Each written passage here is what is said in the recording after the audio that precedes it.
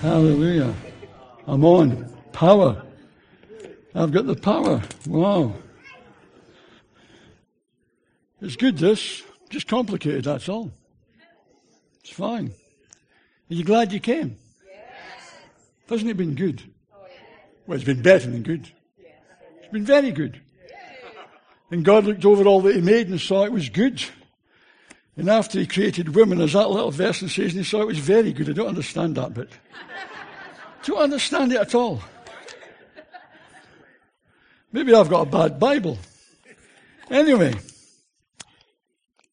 hasn't it been great, you know, all that's taken place, all the worship and the speaking, and so just a sense of the hand of God upon all this. And all the guys who lead us ministering in different churches, you know, you thought before this weekend that, you know, they were all spiritual. Now you know they're not, don't you? But they've shared the fact we're all on a journey. We're all on this journey together, and there's none of us there yet. We're all just imperfect people living under the grace of God, and we're all this journey trying to obey Father God on the way to our heavenly destiny. That's where we're going. So we just want you to know we're not as spiritual as you think.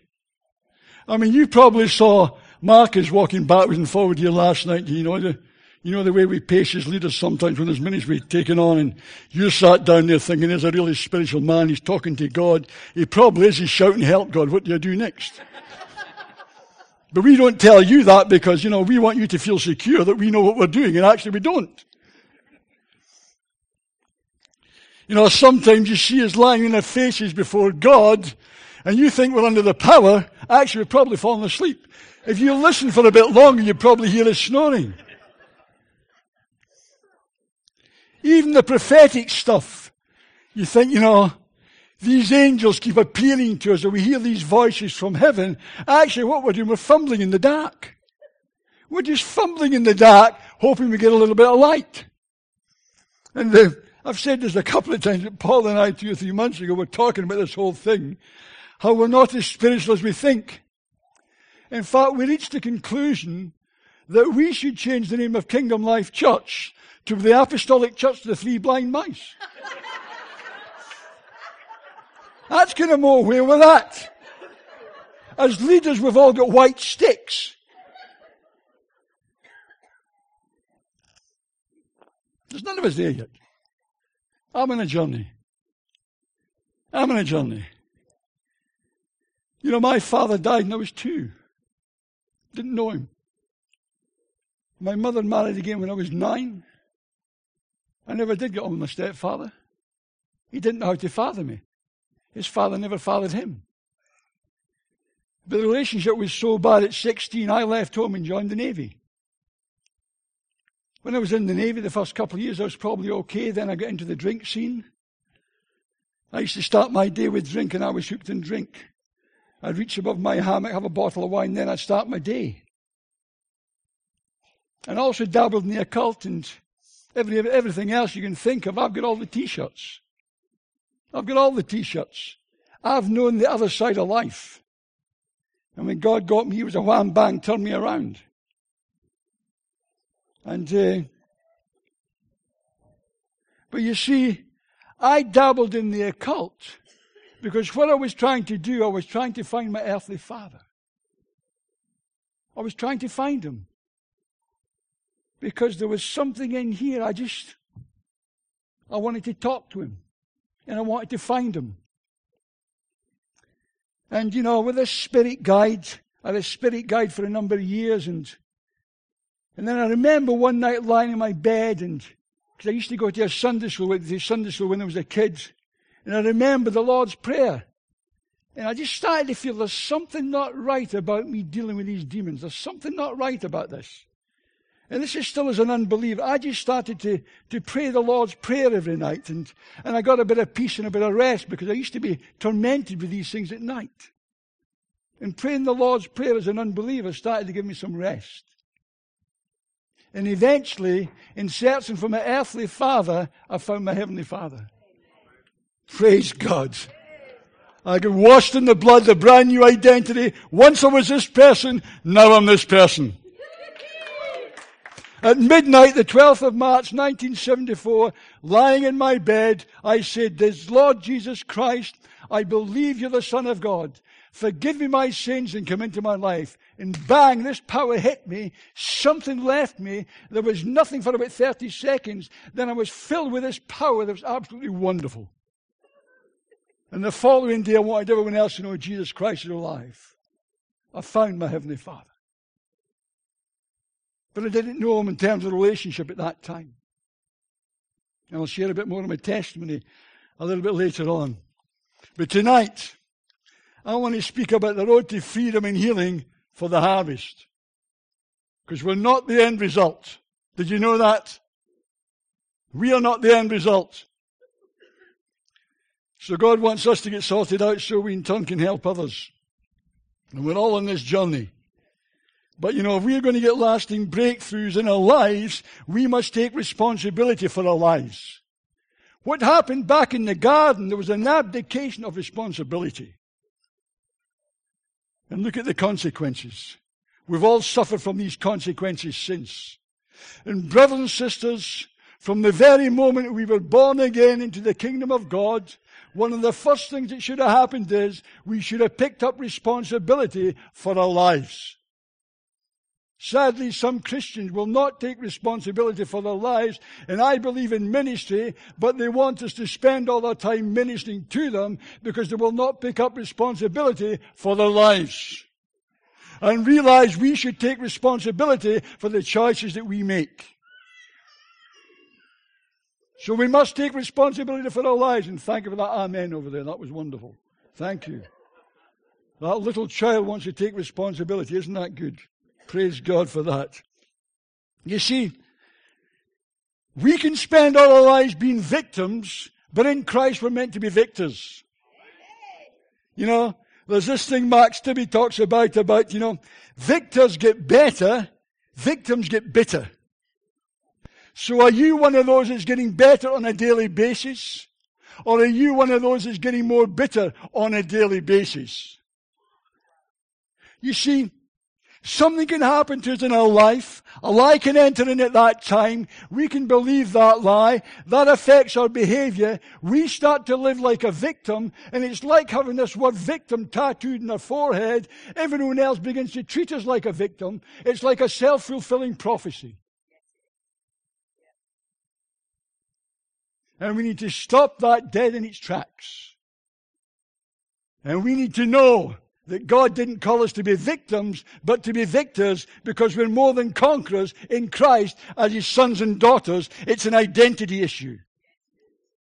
So many people find their identity in what they do instead of who they are. And we even do that in the church, do we not? Been lots of great testimonies about that, performance-driven and all the rest of it. You know, I don't know how many books I've got in my office, how many books I've read over the years, thousands of them. You know, you can have them. I've come to the conclusion, all is grace. All is grace. Why did I waste all that time? All is grace. It's all the grace of God. It's all because of what Jesus did on the cross.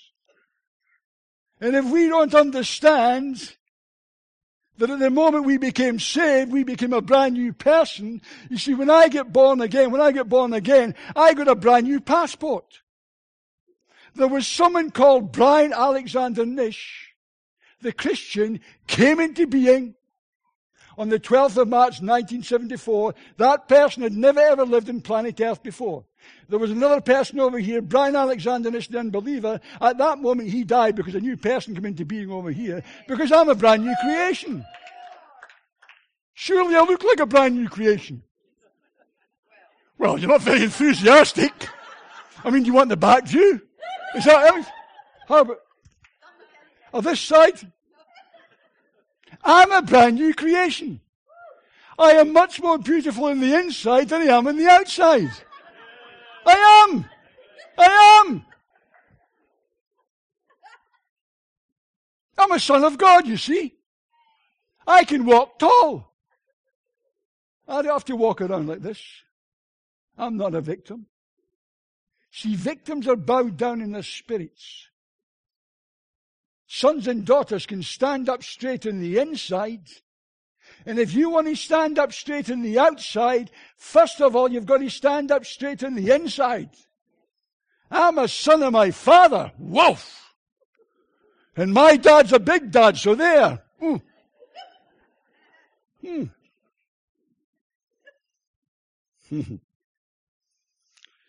So we need to start making choices and take responsibility for our lives, do we not? And if we're going to maintain breakthroughs, we need to get into that place where faith and forgiveness and knowing how to demolish strongholds becomes part of our lifestyle. We should live like it. It's not just something that happens at a moment in time. It's a lifestyle that God gave us.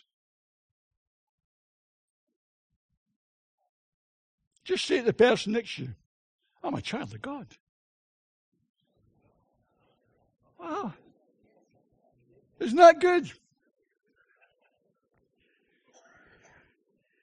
Anyway, I'll read something out of the Bible now.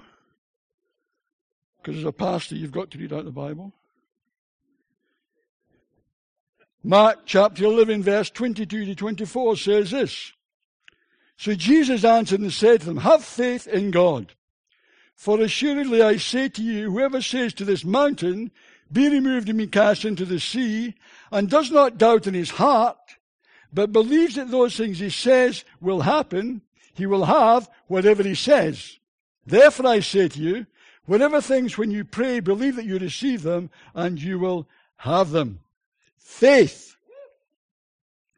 Living a life of faith keeps us at the victor end of the spectrum and stops us being victims. We need to appropriate what Jesus accomplished for us on the cross. We're not into Christian fatalism. Que sera, sera, it will happen anyway. No, it won't. God wants us to grow up and take responsibility for our lives and make the right choices, and part of that is to appropriate what Jesus did on the cross. By faith. By faith. That means sometimes we won't feel like it. But we don't live by feelings, we live by faith, don't we? Just nod. Thank you. Thank you. Hebrews chapter 11 verse 1 says, now faith is the substance of things hoped for, the evidence of things not seen. Well, Mark Stibbe says this, faith hears the inaudible, sees the invisible, believes the incredible, and receives the impossible. You didn't hear that, did you? I'll read that again. Faith hears the inaudible, sees the invisible, believes the incredible, and receives the impossible. Wow. I want to live there. Well, actually, I'm supposed to live there. Because the just should live by faith. We're the just, we're the righteous, we are called to live by faith. We walk by faith, not by sight. That's part of our calling as God's sons and daughters. Living and walking by faith. And that verse says, have faith in God. So the thing is this, what is our image of God? Very, very important. Do we see God as a big policeman in the sky that's just going to bop us over the head whenever we do something wrong? Or do we see God as a loving Father who wants to bless us? Very, very important if we're going to be in a place of faith. Because if you see God, if you've got a wrong image of God, you're not going to be able to be faith and believe that you can receive from someone who doesn't love you. Or how big is your God? In our humanity, it's so easy for us to bring God down to our size, isn't it? We do it all the time, actually. That's why worship is good for us, because it begins to exalt God and we begin to lift Him up again, and then we rise up with Him, and then we look down and see things from heaven's perspective. And these great big mountains become molehills, because we're seeing it from heaven's perspective. So how big is our God? Well, my God's pretty big. He's the creator God, the master of the universe. He's the sovereign Lord God Almighty. He has all power. He has all authority. He can do whatever he likes at any time. He can even do impossible things. That's the God I worship. And I find it easy to put faith in a God like that who loves me. Because God is not just a loving Father. He's the sovereign Lord God Almighty. And he's working out his plans and purposes in your life and in my life. He doesn't, the Trinity aren't in heaven when one of us does something wrong, biting their fingernails. What are we going to do now? He's had one plan A since before the beginning of time. He's still working to plan A. He's still working out his plans and his purposes. How he does it is a mystery. If I knew how he did it, I'd be like God, and I'm not. But God is still working out his plan A in your life and in my life. And somehow he brings it all together. All the good stuff, the bad stuff, all that we've done. Somehow he brings it all together and his great master plan. And on that final day, we're going to stand before him and say, God, you're so wise. I just wouldn't have done it like that. Have you ever been there? Have you ever been there? Only to discover God's been right all the time? Man, that's where I live my life. He's amazing. He's big and he loves us. God's on our side. Isn't that good? God is for me. Say to someone, God's for me. Good. So we've got to have faith in God, but we've also got to have faith in God's Word, because God and his Word are one. It says in the beginning of the book of John, in the beginning was the Word was with God, and the Word was God. So God and his Word are one. In Romans 10:17 it says, faith comes by hearing, hearing by the Word. God and his Word are one. If we want to know the will of God, the will is the Word. So we need faith in God and faith in his Word. Because God's Word is true. Heaven and earth will pass away, but these words will never pass away. God's Word is more solid than the very ground under our feet tonight. It will never pass away. Isn't that good? Wow. I like faith. Keeps our spirits active, don't you? I'll tell you what, whenever you come out of faith, your spirit goes flat. Faith is something that keeps your spirit active, expectant, vibrant. I like that. Otherwise, I'd backslide. Well, we need to exercise our faith.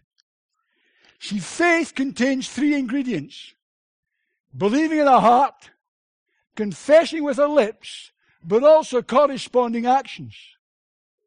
And these three things must line up if our faith is going to be effective and fruitful. Believing in our heart, confessing with our lips, but there must also be corresponding actions. The easy example is when you pray for a sick person who may have a bad shoulder. Get them to say, thank you, I've received my healing. Thank you for it, God. Now get them, encourage them to do what they couldn't do before. Maybe that's move the arm. Corresponding actions. That can give them a miracle. So believing in the heart, confessing with the lips, corresponding actions. These three things must be there if our faith is going to work. And God wants us to exercise our faith. He wants us, like it said, speak to the mountain. So what's your mountain tonight? Command it to move in the name of Jesus, because you've got authority as a child of God. It may be a circumstance, a problem, it may be sickness, whatever it is. You have authority to speak to the mountain in Jesus' name. You command that mountain to move. You then receive your answer to prayer by faith. And in the New King James that I've got, it says about receiving, but most of the versions talk about received. It says these words here, it says that when you pray, believe that you receive them and you will have them. Most of the verses say, believe you have received them and you will have them. In other words, we've got to believe we've got it before we get it. I'll say that again. You've got to believe you've got it before you get it. Everything that we receive from God, we first of all receive it in the Spirit. We are made up spirit, soul, and body. We receive it in our spirit, so we believe we've got it before we see it in the natural. We've got to believe we've got it before we get it. That's how faith works. You get saved first in your spirit. Then it works its way out through your soul and through your body. That's how faith works. We're going to be men and women of faith. Then thank Father God for it, and let there be corresponding actions. So any men and women of faith here tonight? I'll tell you what, faith's an exciting adventure. The problem is there's no guarantees. John Wimber says you spell faith like this, R-I-S-K. Faith is a risk. It's a great adventure, but it's a risk. And sometimes you may skin your knees. But I think God's looking on the heart. And I would far rather attempt great things for God, or little things for God, and fail, than hold back through unbelief. Because unbelief took the children of Israel into the wilderness. And I've got no time to do 40 years in the wilderness. I'm getting on. I'm 95 now. I mean, I'm doing pretty well for a 95-year-old man, but I don't know if I've got 40 years left. So I don't have a choice. Now, maybe some of you younger folks think you've got a choice. I don't. But you see, I believe it's time for the people of God to get into the promised land. It's part of what God's doing here. By faith. The Joshua generations, the generation goes into the promised land. Joshua generation has nothing to do with age. It's not a younger generation. It's all of us who've come to the kingdom for such a time as this. We go into the promised land together. All the generations. That's what we're about. That's where the Elijah anointing's taken us into the promised land. I mean, if you think in the wilderness, how blessed they were. I mean, I was saying last Sunday that in the wilderness, think about it, for 40 years, they got manna every day, fed by God supernaturally every day. A couple of times they got quails, didn't like that too much, but they got manna every day. The clothes didn't wear out, and neither did their peep-toe sandals. They lasted for 40 years. And I said to some of our ladies, now imagine bringing that in today's context, if you had one dress, a pair of high heels and a handbag, and that had to last you for 40 years, how would you like it? Think about that. Think about it. But that's what it was like for them. And that was in the wilderness. If God can bless us in the wilderness, how much better is the blessing over here in the promised land? I mean, it talks about them coming back with all these big bunches of grapes and all sorts of things, but they were put off by the giants. Well, look, our God's bigger than the giants. And He lives in us. The one who is in us is greater than the one who's in the world. So we can become a people of faith and take the land. I love preaching about faith, you can probably tell. But I'll move on now to forgiveness. I'll stick to the script. I've got 25 pages here written down to keep me to this script, and I find it easy to wander off. Does anybody else find it easy to wander off? Anyway, I do. So I've been very good tonight so far.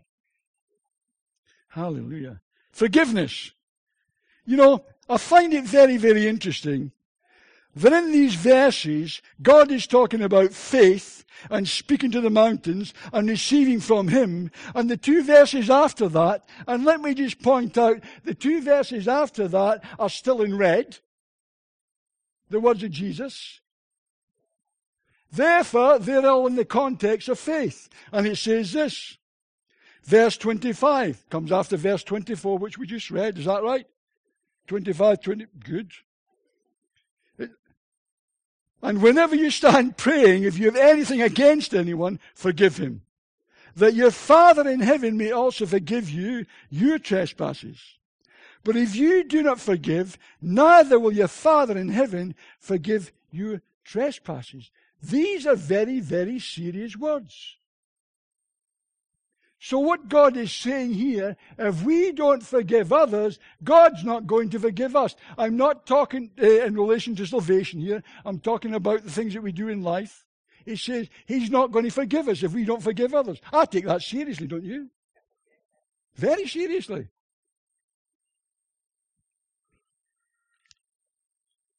John Arnott says this, forgiveness is the most important thing we can do if we want to remove the blockages that prevent the Father's love from filling our hearts and overflowing to others. You know, I'm so careful about forgiveness that even if someone, when I'm driving a car, cuts me up, it might be through clenched teeth, but I forgive them. It is through clenched teeth. I forgive them. You know what I mean? Because I refuse to let what that person has done harm my spirit and my walk with God. Why should I suffer because of what someone else has done to me?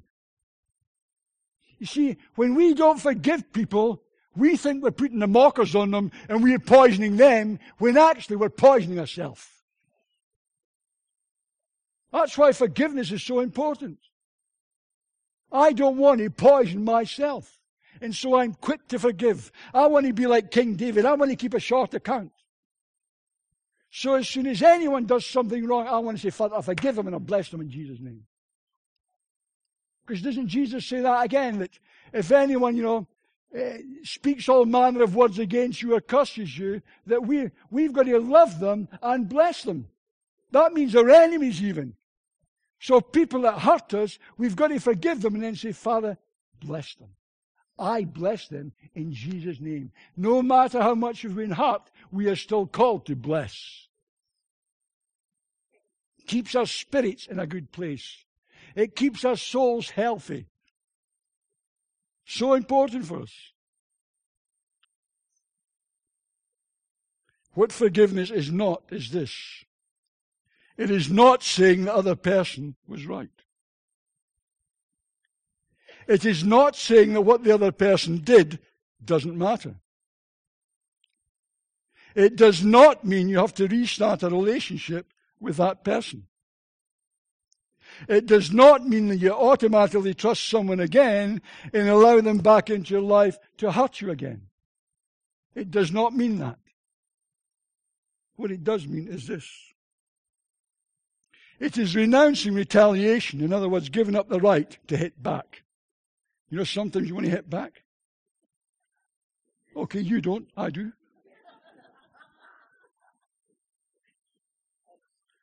It's tearing up your IOUs, all this stuff that you feel people owe you. He owes me an apology for that. It's tearing all that stuff up. It's getting rid of all the IOUs. And your flesh might not like it. Tough. We're not called to live by the flesh, are we? It is giving people a gift they don't deserve. We've heard about that. It's speaking a blessing over the other person's life. It really, really is.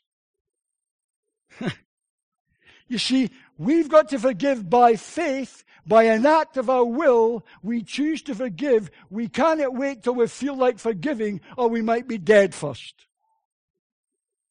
True? Because you see, when we don't forgive someone, we've got this wonderful habit of just kind of stoking this thing. We work at it. Over the years, we work at it. Until this unforgiveness ends up as a great big root of bitterness, and it begins to defile those that are around us. They better nip it in the bud. See, people don't fall into sin because of some great thing. It's like a stack of dominoes. You stand them all up, all you've got to do is flick the first one. Once the first one goes, boom, boom, boom, boom. The rest go down as a consequence. So we need to deal with unforgiveness straight away, and don't allow it to become bitterness, because it will poison us and it will harm our relationship with Father God. We don't want that, do we?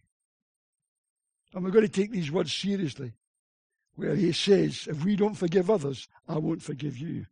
Well, I refuse to be in that place. So who do you need to forgive tonight? Just let me ask you. Anyone you can think of? Think about it when you go home. Don't forget to forgive yourself.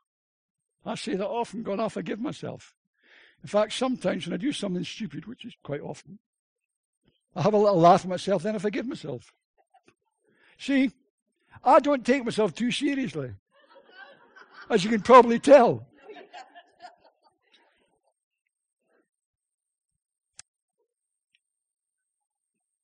I've learned to live by the grace of God. I couldn't do this job if I didn't. I can't be responding to people's likes and whims and fancies all the time. Their idiosyncrasies and their foibles. I can't do that. I mean, I've got enough. You know what I mean? I need people to pray for me. They want me to pray for them, for goodness sake. So don't forget to give yourself. And make forgiveness a lifestyle. Max Lucado says this: forgiveness is unlocking the door to set someone free and then realizing you were the prisoner. I'll read that again because I like that. I'm reading it for my benefit this time. You can listen or not listen, it's up to you. Forgiveness is unlocking the door to set someone free and then realizing you were the prisoner. I've been a prisoner. And there's probably things still in my life because I'm in this process of being healed. Well, a little bit of testimony about, it was 10 or 15 years ago. Alice and I went to babysit for a couple in the church. And they had put a video on for us called The Field of Dreams. Has anyone ever seen it? Field of Dreams? Heard of it? Well, it's about this guy. I think Kevin Costner played the part. His father died when he was a young boy. And he's got this farm. And he's out working in the fields this day, and this voice comes, if you build it, he will come. If you build it, he will come. His father used to be a famous baseball player. I used to play with all these other baseball players.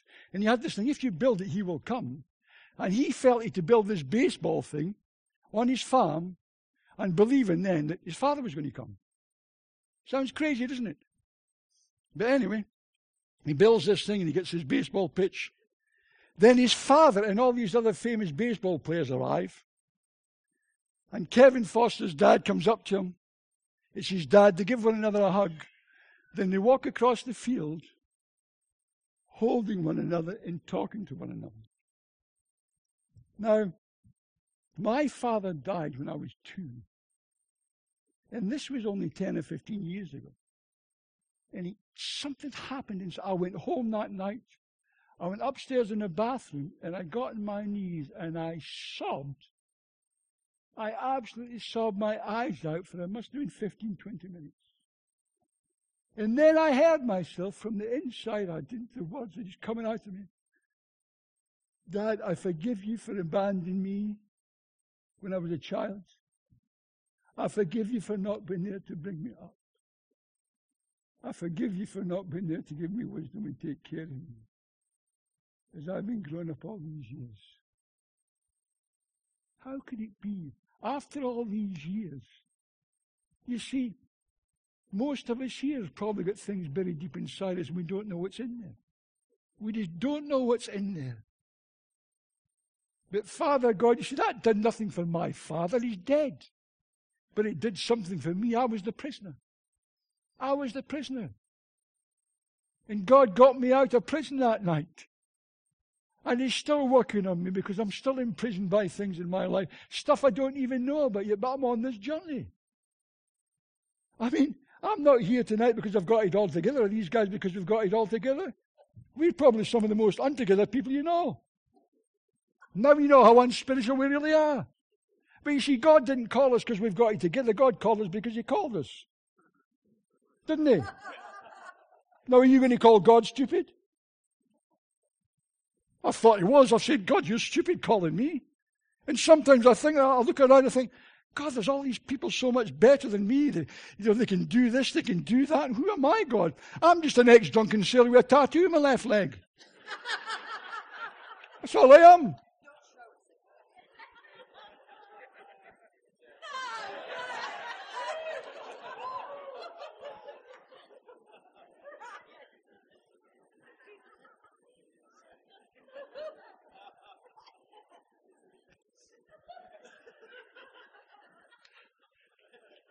See, people have said, Brian, over the years, why do you get that tattoo removed? I say, no, because every time I look at it, I know where I've come from.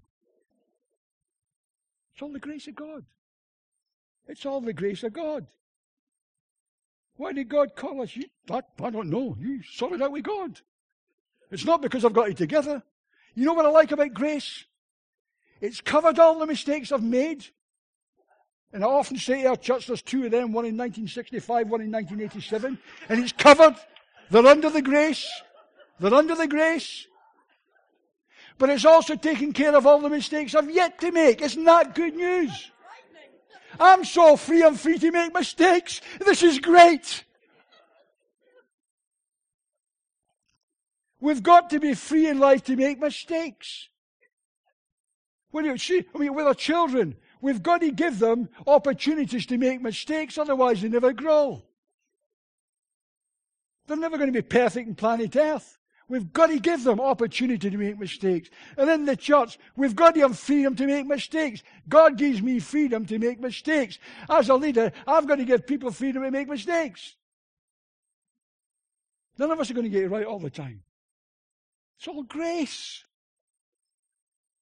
That's why I laugh at myself sometimes. So many people could do this job much better than me. Even the dog could do a better job sometimes, I think.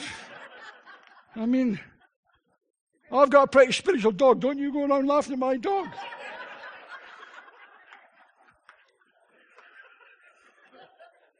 I'll set the dog on you. Wait till I go home tonight and tell my dog you laughed at it. You'll be in trouble the next time he sees you. I'll tell you how we'd want to be in your shoes. Anyway, what am I talking about? What was I talking about? Forgiveness, yes. Anyway, was it forgiveness? What page was on? Oh, it was forgiveness. All right. There's another page in here somewhere. Anyway, what we're talking about now, we're going to demolish strongholds, haven't we? Because if we can't demolish strongholds, we're seriously in trouble. And I'm in trouble because I can't try to stick to notes. I'm better just going with the flow. Anyway, there's a note in here. There it is. I knew it was in there somewhere. Ah, well, 3. It's only because I 1, 2, 3. That's right. Anyway, demolishing strongholds. What is a stronghold? Well, let me just read this out from 2 Corinthians chapter 10. 2 Corinthians chapter 10, verse 3 through to 5. For though we walk in the flesh, we do not war according to the flesh. For the weapons of our warfare are not carnal, but mighty in God for pulling down strongholds, casting down arguments and every high thing that exalts itself against the knowledge of God, bringing every thought into captivity to the obedience of Christ. A spiritual stronghold is basically a wrong way of thinking, and the enemy uses that wrong way of thinking to control our lives. And that can apply to an individual, a church, a people group, and a nation. The enemy uses it, a wrong way of thinking. You see, some of the stuff that's happening in the world, terrorism and all the rest of it, it's not just getting out the guns and shooting one, it takes more. It's a battle for truth. They've been indoctrinated by a lie, and they need to hear the truth. It's not just good enough to lock them up in prison or shoot them or whatever. We've got to tell them the truth. Because there's strongholds, lies in people's minds. And what the enemy wants, he even wants believers to think like orphans instead of sons and daughters. Can you put the PowerPoint one up, please? Just to get a comparison here.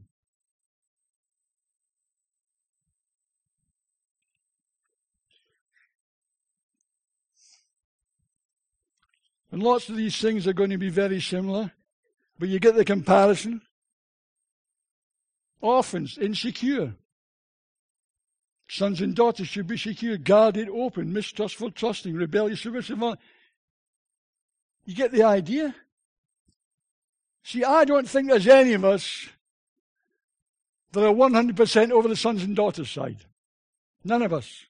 We might be okay for a while, then we get a little moments of insecurity or whatever it is, because that's where we are. There's none of us going to be completely whole till Jesus returns. We're all on this journey. But there's things that we need to be working these things out.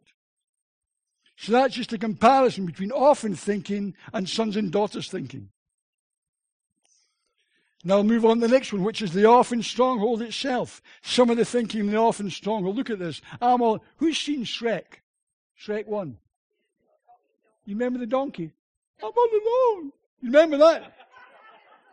We'll do that again. You remember that? I'm all alone. You remember? And then he crosses like, no one loves me, I'm all alone. Often that donkey had an orphan spirit. He had. I recognise it as soon as I saw the film. That donkey's got an orphan spirit.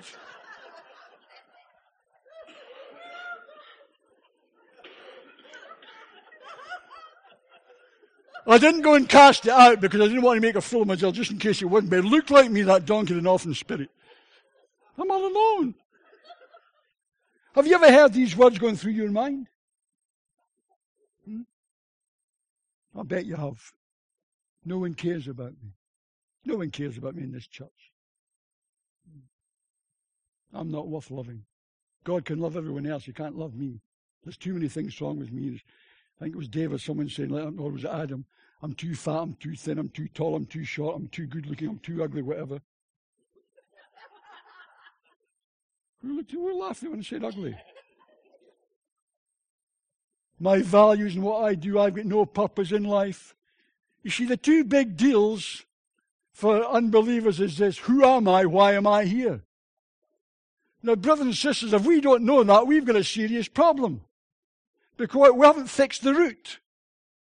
We should know who we are. We should also know why we're here, should we not? Hopefully by the end of tonight you will. And if you don't, I'm never speaking again.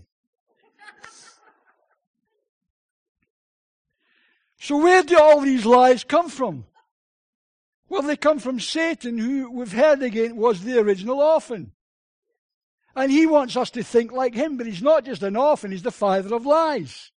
You know, it's just part of his nature. Satan couldn't tell the truth if he wanted to because he's just a lie.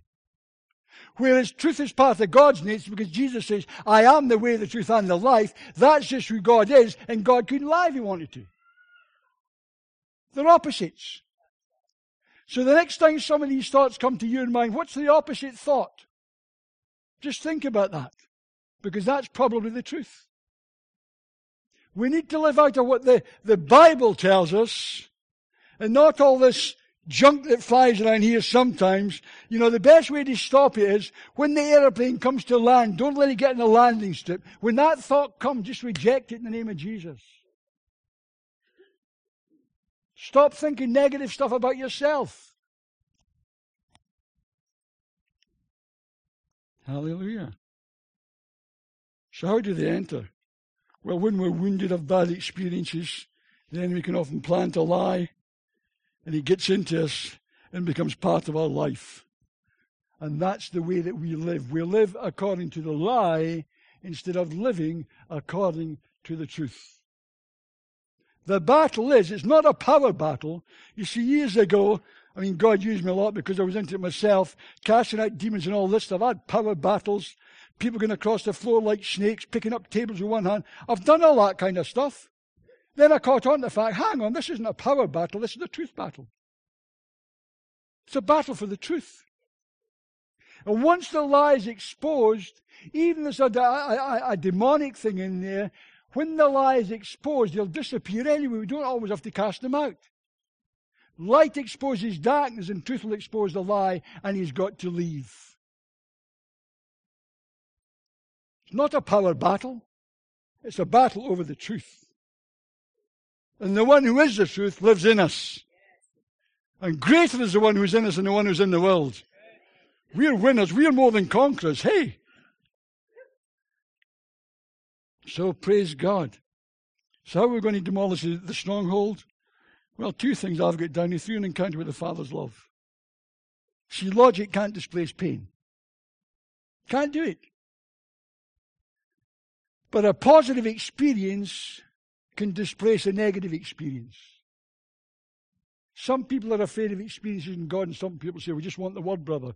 Well, that's fine. You have the word. I'll have words plus experiences. Thank you very much. Because the word to me, this is meant to be a living book. I believe this book is here to show me what is available to me in Christ, and I believe there are experiences that I can have in God.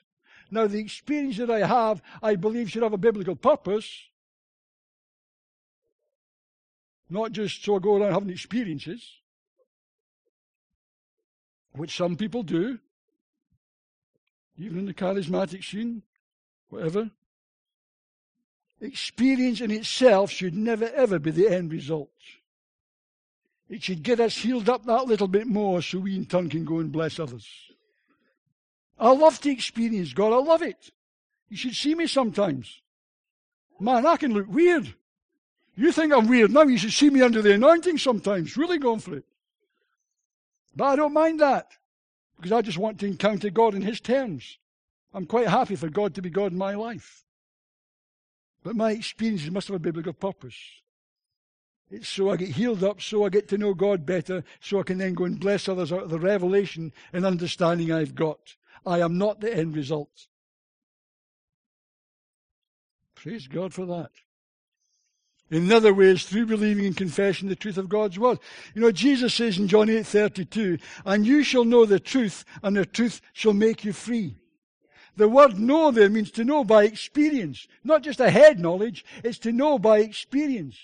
We're supposed to know the word in our experience. It's supposed to become real for us in our experience.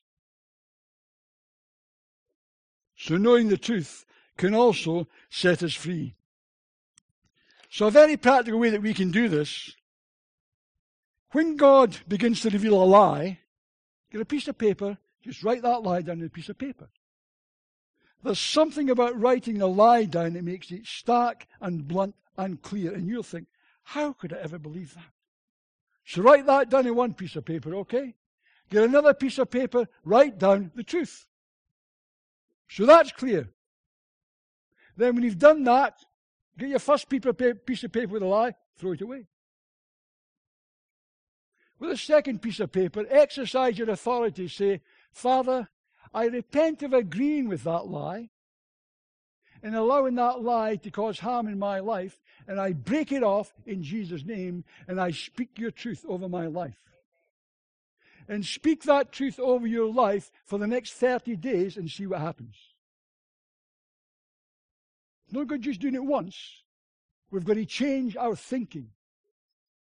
That truth needs to get into our spirit till it's living and active inside of us. That's why, faith comes by hearing, hearing by the word. We've got to keep on hearing the word. It keeps it living and active. And it will change our life. So having an experience and encounter with Father God's love, but also getting the truth, working in your life so the truth sets you free. Wow.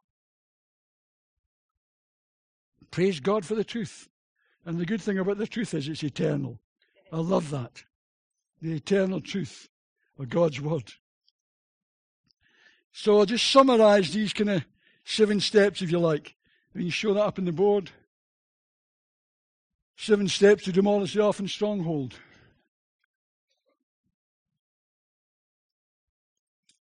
Thank you, Lord. Thank you, thank you, thank you. You okay for another 2 hours? Good. You're not coming up that one? Okay, I'll summarize it then. Technical hitch. So the first thing, confess the orphan stronghold in your life, because we've all got them. Pray for the healing of the root wound. God needs to go to the root of these things. I often pray, Father, search me and try my heart. Are there any bad roots in me you need to pull out? Forgive those who've hurt you. Renounce the lies and ungodly beliefs. Exercise your authority. Ask for an experience of the Father's love. And continually confess the truth of God's word in your life. Is the next one up there about the lies and the truth, just a comparison? That's not there either. That's okay. It's just a comparison between you've got the message between the lie and the truth. Everything's got to be tested against the backdrop of the Word of God, isn't it? Everything. That's our place of safety. This book is a wonderful book. In fact, I wish there was another word for it apart from book, because we can bring it down to the level of just other books. And it's not. It's the truth. It's filled with truth from cover to cover. Praise God for it. So part of the thing about that being without purpose, the lie is I am without purpose, but the truth is this, that we are here and I am here on Father God's mission. We are here in Father God's mission. All of us. Every Christian, every church, we're all here in Father God's mission. You remember Jesus, young lad, 11, 12-year-old, goes up to Jerusalem to the feast with his parents. Then they all left to go home. They couldn't find Jesus for 2 or 3 days, so they searched for him. And they found him in the temple. And Jesus said, I must be about my Father's business. I must be about my Father's business. And then we read across in Acts chapter 10, verse 38, that how Jesus of Nazareth went about doing good and healing all who were oppressed by the devil. That was Jesus going about his Father's business. He was going about doing good and healing all who were oppressed by the devil. You see, it seems to me that if we're going to walk in the footsteps of Jesus, we need to get involved in the family business. Don't we? So we're part of a family. What's the family business? Oh, it's going about doing good and healing all who are oppressed by the devil. Because we're walking in the footsteps of Jesus. And this is the family business, folks. Isn't that good? I think it's wonderful. I'm involved in the family business. In other words, we are healed for the harvest. That's why we're healed. We're healed for the harvest. Going about our Father's business. The family business. That's our family. Is God your Father?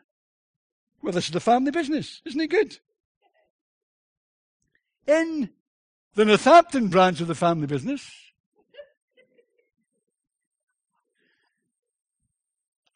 we have a particular responsibility to follow the Elijah anointing, to turn the hearts of the children to the fathers and the fathers to the children, to walk in love and unity, to expect supernatural provision and demonstrate the power of the kingdom, because all these things are part of that Elijah anointing. So in the Northampton branch of the family business, we've got some exciting things ahead of us, haven't we? Wow. I bet you didn't know you were in the Northampton branch of the Father's business, did you? Say to someone, I'm part of the Northampton branch of the Father's business. Come on.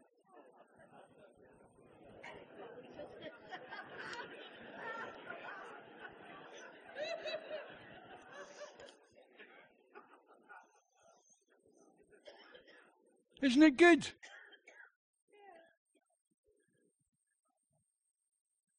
Okay, the words you've all been waiting to hear. Finally,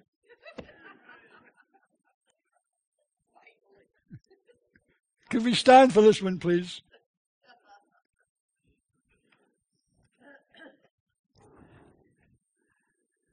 I'd like you to say, after me, with your eyes closed, God loves me and accepts me. Your eyes are open. You're looking at me. I can see you. You're scaring me, you lot. You're frightening me. Close your eyes.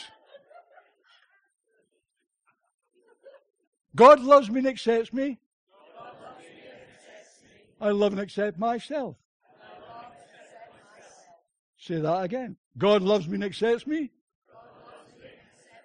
I love and accept myself.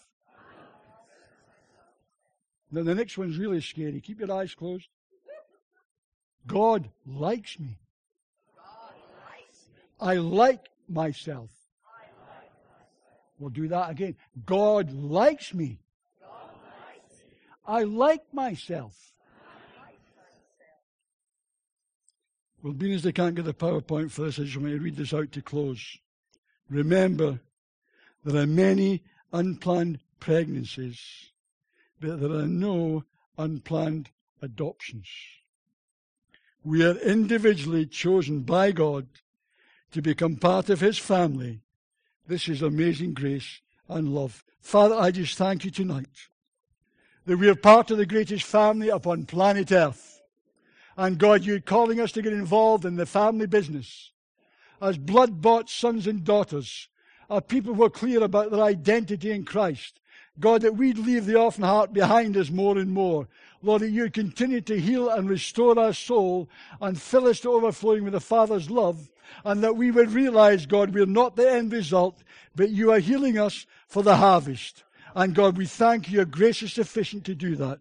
So we bless everyone tonight, Father, in Jesus' name. Amen. Bless you.